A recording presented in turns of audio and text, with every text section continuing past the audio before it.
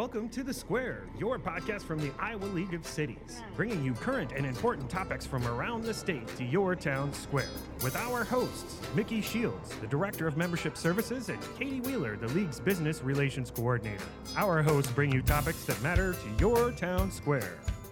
Welcome back to another episode of The Square. Katie, welcome. We are recording on a very warm day, abnormally warm after I feel like all of spring was abnormally cold.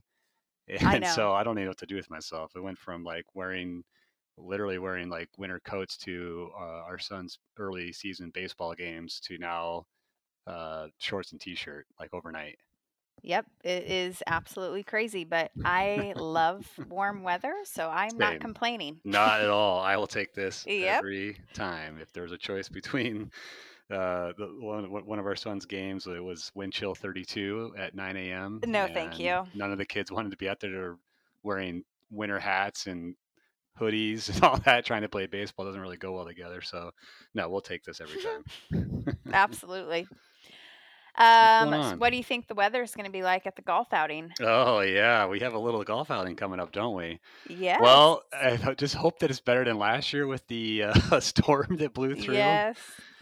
Which actually made things pretty interesting and fun.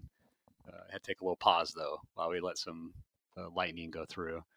But hopefully it's a nice warm day, not too hot. We've had it all at our golf outing. We sure have. And that is on June 17th. And that is a fundraiser for the Tim Shields Endowment Fund. And many of our listeners know a little bit about what that is, but I thought before we get started into our interview today, it would be good to kind of go over what the Tim Shields Endowment Fund actually is.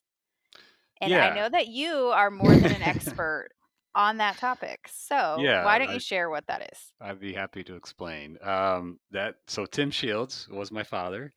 And so some of our listeners may not have heard of him or worked with him, but he was the director of the Institute of Public Affairs at the University of Iowa for 24 years before he passed in 2004.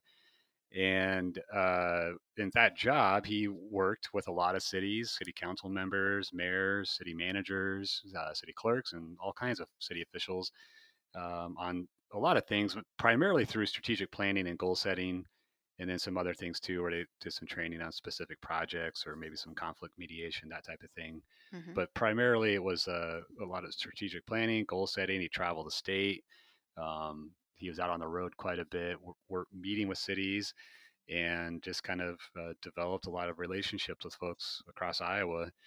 And so when he did pass, it was he's kind of a young man at the time, and I think there was a lot of interest in furthering his mission because he really believed strongly in the value of local government and the power that cities had in trying to provide quality services to their citizens.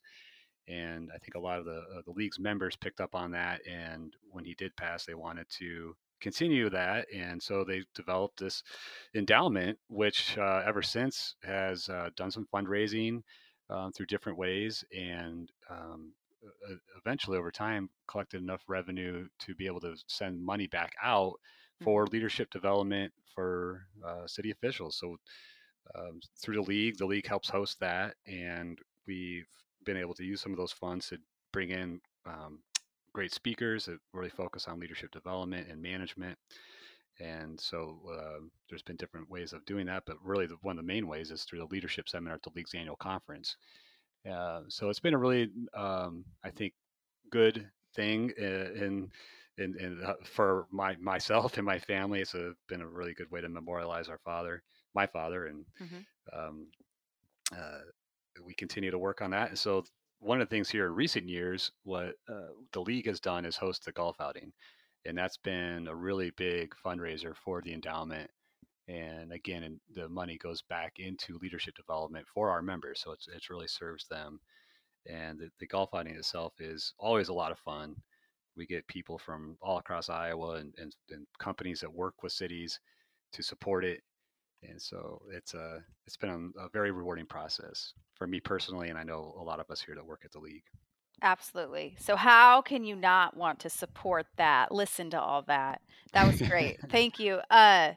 If registration is open for that right now, so you can either put a team together, or if you don't have a team, we can put you on a team. But either way, it's a great thing to support, a great cause, Hmm. and it is a lot of fun, It and it is, and is absolutely goes to a good cause. So it does. And there's a lot of great prizes. Katie lines up some amazing prizes each year. We get some really great donations from companies that work with cities to help make this thing happen.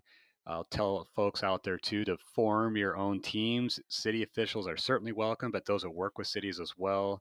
Last year, I tried to bring in a couple of ringers from my neighborhood, and we came close to winning the title, but I don't think we got over the hump, or there was some controversy, but I do want to get people to understand that it's for a good cause, certainly, but it's a lot of fun, a little competition. There's a lot of great whole prizes where you can win some really cool stuff. I think last year we handed out a Yeti cooler, a staycation package, some gift certificates, some hmm cash. So there's a lot of good things you can win and take back home to your communities as well. Cool. And then you mentioned a little bit about the leadership seminar at our conference, and Hmm. our conference planning is in full swing. Conference this year is September 28th through the 30th in Waterloo. And we haven't been to Waterloo. It's been 21 years, I believe. It has, And and so we're to excited to go yeah, back. to bring this full How old circle, were you I was 21 years ago? What 21 year? years. I was What? 21 years old, so you can do the math on that, folks. Oh, I okay. was a student at the University of Northern Iowa, and so I went across the river because this again, bringing it full circle. My dad was exhibiting at the league's conference, invited me over, and I was like, "What is this? What are these people doing? Like, Was that your what is first going on?" conference? That was my Oh, first that's time crazy. stepping Okay. into a Iowa League of Cities annual conference. So I went over there and saw him and saw his staff, Judy and Sandy, my old friends there, and that worked with my dad, and got to meet a lot of people from around Iowa. It was pretty cool. So yes, that was the last time the league was in Waterloo, and Okay. I was um, a junior in high school. So, yeah, yeah, things have changed a bit since then yes, for both of they us sure have. and a lot of our members.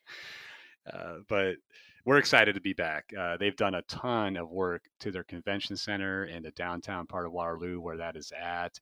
We're very excited to be there. We're going to have a lot of great workshops as usual, mobile workshops to show off the community. And right down the street is an amphitheater where we're going to host our President's Reception. Single Spree Brewery is right there as well. A lot of great places to see and visit in town. So it's been a while, but kudos to Waterloo. They've really, I hmm think, done some work in their downtown area there to make it just going to, I think our conference is going to be a lot of fun for our attendees.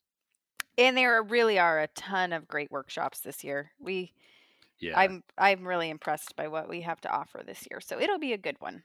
Absolutely. So, for everybody out there, I'm not sure when this pod's going to drop. You don't want to date yourself when you're recording a podcast. But June 1st is when registration opens for our delegates. So, that's the big day. And then June 8th is when you can book your hotel room through the housing bureau that we have set up.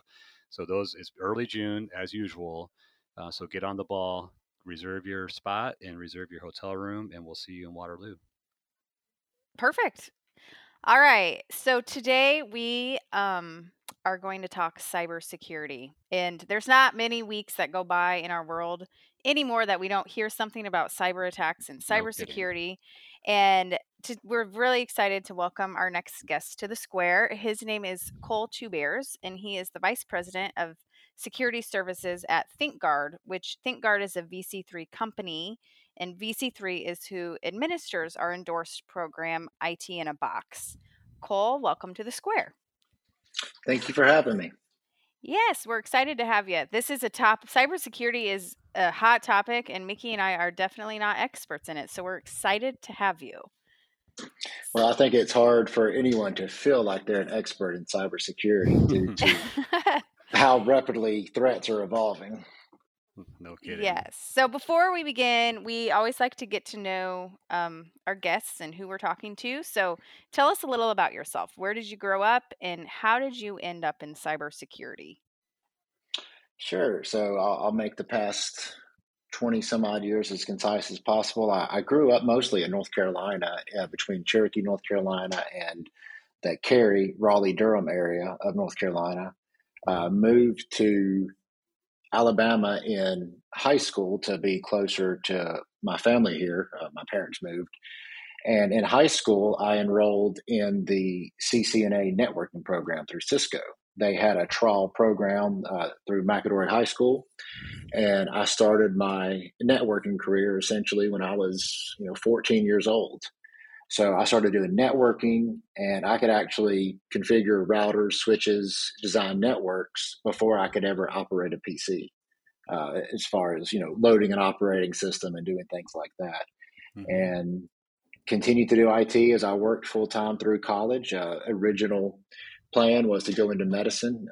Started out in pre med and continued to work full time, and eventually realized that medicine was not my career path, and just kept working full time in IT all the way. And started out with a health system here in Alabama, working in what was information security at the time. This was the early 2000s. A lot of policies and procedures, and the tool sets really weren't effective at that point in time. And I really didn't enjoy the work. So I moved over to enterprise infrastructure, spent the next 10, 15 years there. And just like everyone else, we were hit with a cybersecurity incident back several years ago when I was working at a large healthcare holding organization. And because of my previous experience in information security, I was able to take over the remediation of that threat and guide the organization through that process, even though there was already someone on staff dedicated to cybersecurity. Because I had kept up with the tools and the skill sets and the threat landscape. And as a result of that, I was put in charge of cybersecurity for that organization, formed that for several years, and then eventually came over to ThinkGuard to start up their cybersecurity division. And that's cool. what I'm currently doing now. Yeah. Well, that's very interesting. You ever think about what would happen if you'd stuck with the medical field? I think I would have been miserable. I think I would have enjoyed the diagnostic aspect. There was actually a precipice moment when I decided not to be in medicine. So, I was still working in IT, and I got locked in a medical records room with a physician. And I looked at him, and he was miserable. His skin was washed out. You could tell he hadn't been outside in a long time. He had no sleep, and just kind of talking to him and how he worked and what his life was like. And it was at that moment I realized I do not want to do this. Yeah. Well, that's interesting, and it's probably fortuitous that happened, but fortuitous for us as well that you made this choice. So what we wanted to run a little exercise by you and maybe play devil's advocate and maybe kind of represent some of the feedback you get from at times, especially from our smaller cities. So let's say that Katie and I work for a city in Iowa, and maybe that population is around 1,500. And the question I think some of our members would ask is, why would I ever need to worry about cybersecurity? We've downloaded all the antivirus on our computers, done all those kinds of things. We're also pretty small. Why would we even get hacked? Maybe if our city was larger and had more resources and funding and whatnot, we'd worry about it. But for us, we're so small, it's a non-issue for us. What would you tell a city like that? I would answer their question with a question: how valuable is democracy to you? Because that is what's in stake when you're looking at local and state government. I've done several presentations in regards to cybersecurity, and I always knew the importance, but didn't realize the importance of local and state government cybersecurity efforts until I heard a presentation. Actually, it was a gentleman speaking before me at an event. His name was Matt Oldney, and he was leading up the 2020 election security program. And again, I was like, I don't feel like I need to be speaking after this guy. But But he really, I knew these things in regards to cybersecurity and how municipalities were targeted, but I never thought about it in the context in which he provided, in that when there is a compromise in a municipal organization, that data is then leaked. Right. Now, if I'm someone that is threatening democracy, and there's a lot of people out there, a lot of countries doing that, and I'm able to create doubt because I'm leaking voter registration records, how impactful is that to the nation? How impactful is that to your community? And so that's my answer as to why these smaller municipalities should be securing their environment just as well as the larger cities and counties. Okay. Well, Cole, that's great. We're still playing devil's advocate. I'm not being mean. But my city doesn't even have the funds to mess with stuff like that. We want, our citizens can see our roads and our playgrounds and our water wastewater facility that totally needs updated. And all of those things our citizens enjoy and they can see. So why would we ever spend our money on cybersecurity? Again, how important are those things too? How important is a dispatch for a fire truck? How important are utilities? All of these things are controlled by different technology aspects. And if those are compromised, they don't function. And so again, that's the answer to that. That's why you should invest in cybersecurity, is whatever you have functioning, you want to continue to function.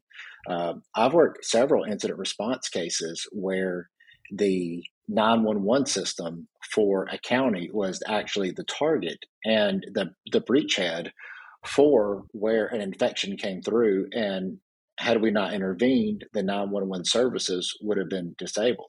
So it doesn't matter how many ambulances or fire trucks you have if no one can receive the calls to go through and respond to them. Gosh, yeah, that really drives it home. And you're off the hot seat now. Our city is starting to understand why we need to do this. Now, we do care about democracy. We do care about democracy. We do want to have some security in our operations, no doubt about it. One thing here recently, the league is certainly no different than anybody else in terms of getting hit by some of these things. But what I'm referring to is email. And what are some of the things that, how do you, some tips, I suppose, on how do you know if an email is legit? What are some of the things that municipalities should be on the lookout for, or perhaps some best practices when it comes to just kind of making sure that they're being safe with email?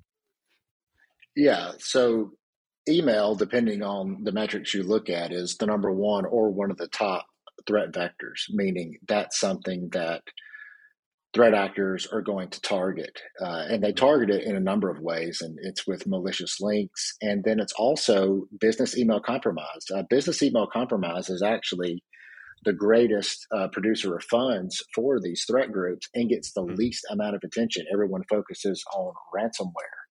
And with business email compromise, I've seen cases with municipalities where it's easy from one email for them to lose $30,000 to $50,000 because someone will impersonate a vendor they do business with, for example, a construction company, and send a fraudulent invoice, and the city will pay it. So things to look at is look at the wording of the email. If you're about to send payment based upon an email that's a significant amount, I would call that party and verify with them, and be very suspicious of unexpected emails coming across into the organization. And there are a lot of different technologies that can be implemented, but the number one tool for prevention is the end user education and awareness. So having a awareness program and having those regular phishing tests, and when people do not, when they fall prey to the test phishing attempt, make it meaningful, meaning they're publicly shamed, they're written up, something like that. And I know that seems a bit harsh, but that's how serious the matter is. Yeah, we've seen some of that with like the impersonating a vendor, an invoice of some sort, requesting payment, such and such things. Here's your deadline. don't be late. We also have seen some of our cities where it's almost like an internal process. They'll say like, okay, city manager sends an email to the finance officer saying we need to spend, or we need to pay such and such person X amount of dollars. So it's almost like an internal process that they're trying to mimic with a fake email. Yeah. Yeah. It's just like, it's really scary from that regard. Like, and it looks pretty good. It looks, if you're just kind of trying to flip through a bunch of emails and get stuff done, you're not paying as close attention as maybe you should. I could see where people would make that mistake. Yeah, that's what threat actors are preying upon. They're preying upon human psychology, is that we have so many tasks to perform per day. We're trying to go through a sequence and perform them. And I actually have a presentation on this. And in my presentation, there's a slide where I show a paragraph with a bunch of jumbled words. Our brain naturally looks for meaningful patterns, even if meaningful patterns don't exist. And therefore, we will take meaning out of the jumbled letters as long as there's enough letters for us to make the context and read it. So if there's a typo, if there's something that would normally be glaring, we won't detect it because we're looking for a meaningful pattern, and we're also going through and trying to accomplish all the tasks that we have to accomplish in a day. Yeah, that stuff. The human psychology part of it is just, it's incredible and scary all at the same time. Cole, you mentioned Definitely. something about a city doing like having phishing tests. How do you do that? Like, how does a city go about even doing that? So there are a number of products out there available that allow at a very low cost for an organization to create campaigns where it mimics what a threat actor is going to do as far as sending over an email that will mimic what a threat actor is attempting to do. And so the organization goes in, they set up that campaign, it sends the email out, and then you get a report back of who opened the email and then who clicked on the links. And then from that, you can develop training. Say, if Cole keeps clicking all the links, you sit down and have a conversation with Cole and say, look, you've got to stop clicking all these links. Okay. Wow. Well, I'm certain you've seen and heard some really crazy, scary cyber attack stuff in cities or other folks you've worked with. And it's not to maybe scare our listeners, but perhaps you could share a story or two from something that was really pretty crazy, and as a learning experience, of course, for our listeners. Yeah, so there's been a number that I've been directly or indirectly involved on.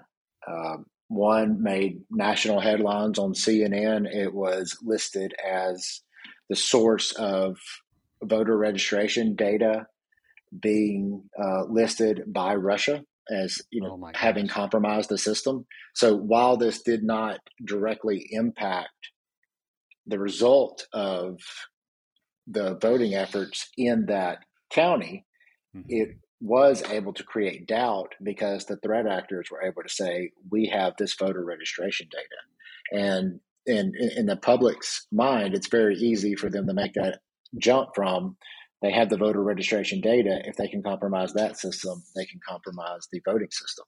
Right. And so that goes back to the initial question of, why should smaller municipalities worry about cybersecurity? And that's an example why of, well, if you care about democracy, then that's a compelling reason why. Mm-hmm. Yeah. And we have scary. Lots of examples of similar type situations. State and local government are highly targeted by threat actors. And when we think of ransomware, we think in the context of there's someone out there trying to get money for our data.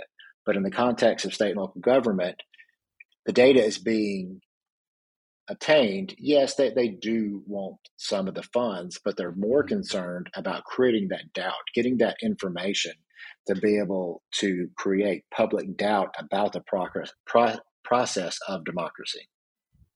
Jeez, it's just wild. Well, and I can see that. It's almost like they just want government to look untrustworthy, right? I mean, and so then, yes, like you said, it puts in that doubt, which is the opposite of what we're wanting to promote.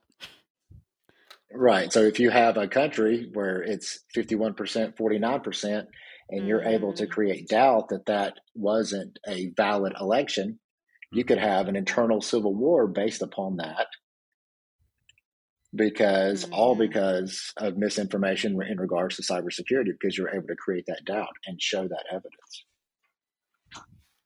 Goodness gracious. I'm getting a Well, little... you sold me. Cybersecurity is Yep. definitely important for our cities. Yeah, right. Yeah, part of me also, I wonder, Cole, what is unique to state and local in from the eyes of what you call it? I think you said that you've referred to them as a threat actor. Is it because as governmental entities that they possess a lot of personal data or citizen data, or is it also maybe because of I don't say lax, but just because they are government entities, they may not be able to throw as many resources at a cybersecurity program? Right. So it's multifactorial. I'll give an example. Some of the organizations with the best security are very high level financial institutions. For example, a Citibank, a Chase, Right. American Express. They are going to have phenomenal budgets to go towards cybersecurity. And then, threat actors are individuals that comprise a threat group. And these threat groups are from different sources. So they could be nation state funded, for example, North Korea, Russia, China. These groups come out of those countries and they're able to perform cyber warfare. And they target the municipal institutions because they know they have lax security. They know that they have low budget, which leads to lax security. And there's access to voter registration data. And there's also access to utilities. Right. And there was a case recently in Florida where someone just happened to notice that the amount of sodium chloride in the water was constantly being increased. It's a test. And so that's an example of you could poison a water supply for a city if you wanted to by attacking a municipal entity. So it is somewhat financial, that they're low hanging fruit. It is the political impact, and then it is the impact for harm as well. And so that's why the local and state governments are targeted. And the federal government's targeted as well. As we've seen through recent supply chain breaches. Man, well, I knew it was important before this conversation, but now I'm definitely raising my awareness level and the need to make our membership understand the importance for them to take this seriously and make sure that they're putting the right amount of resources into it.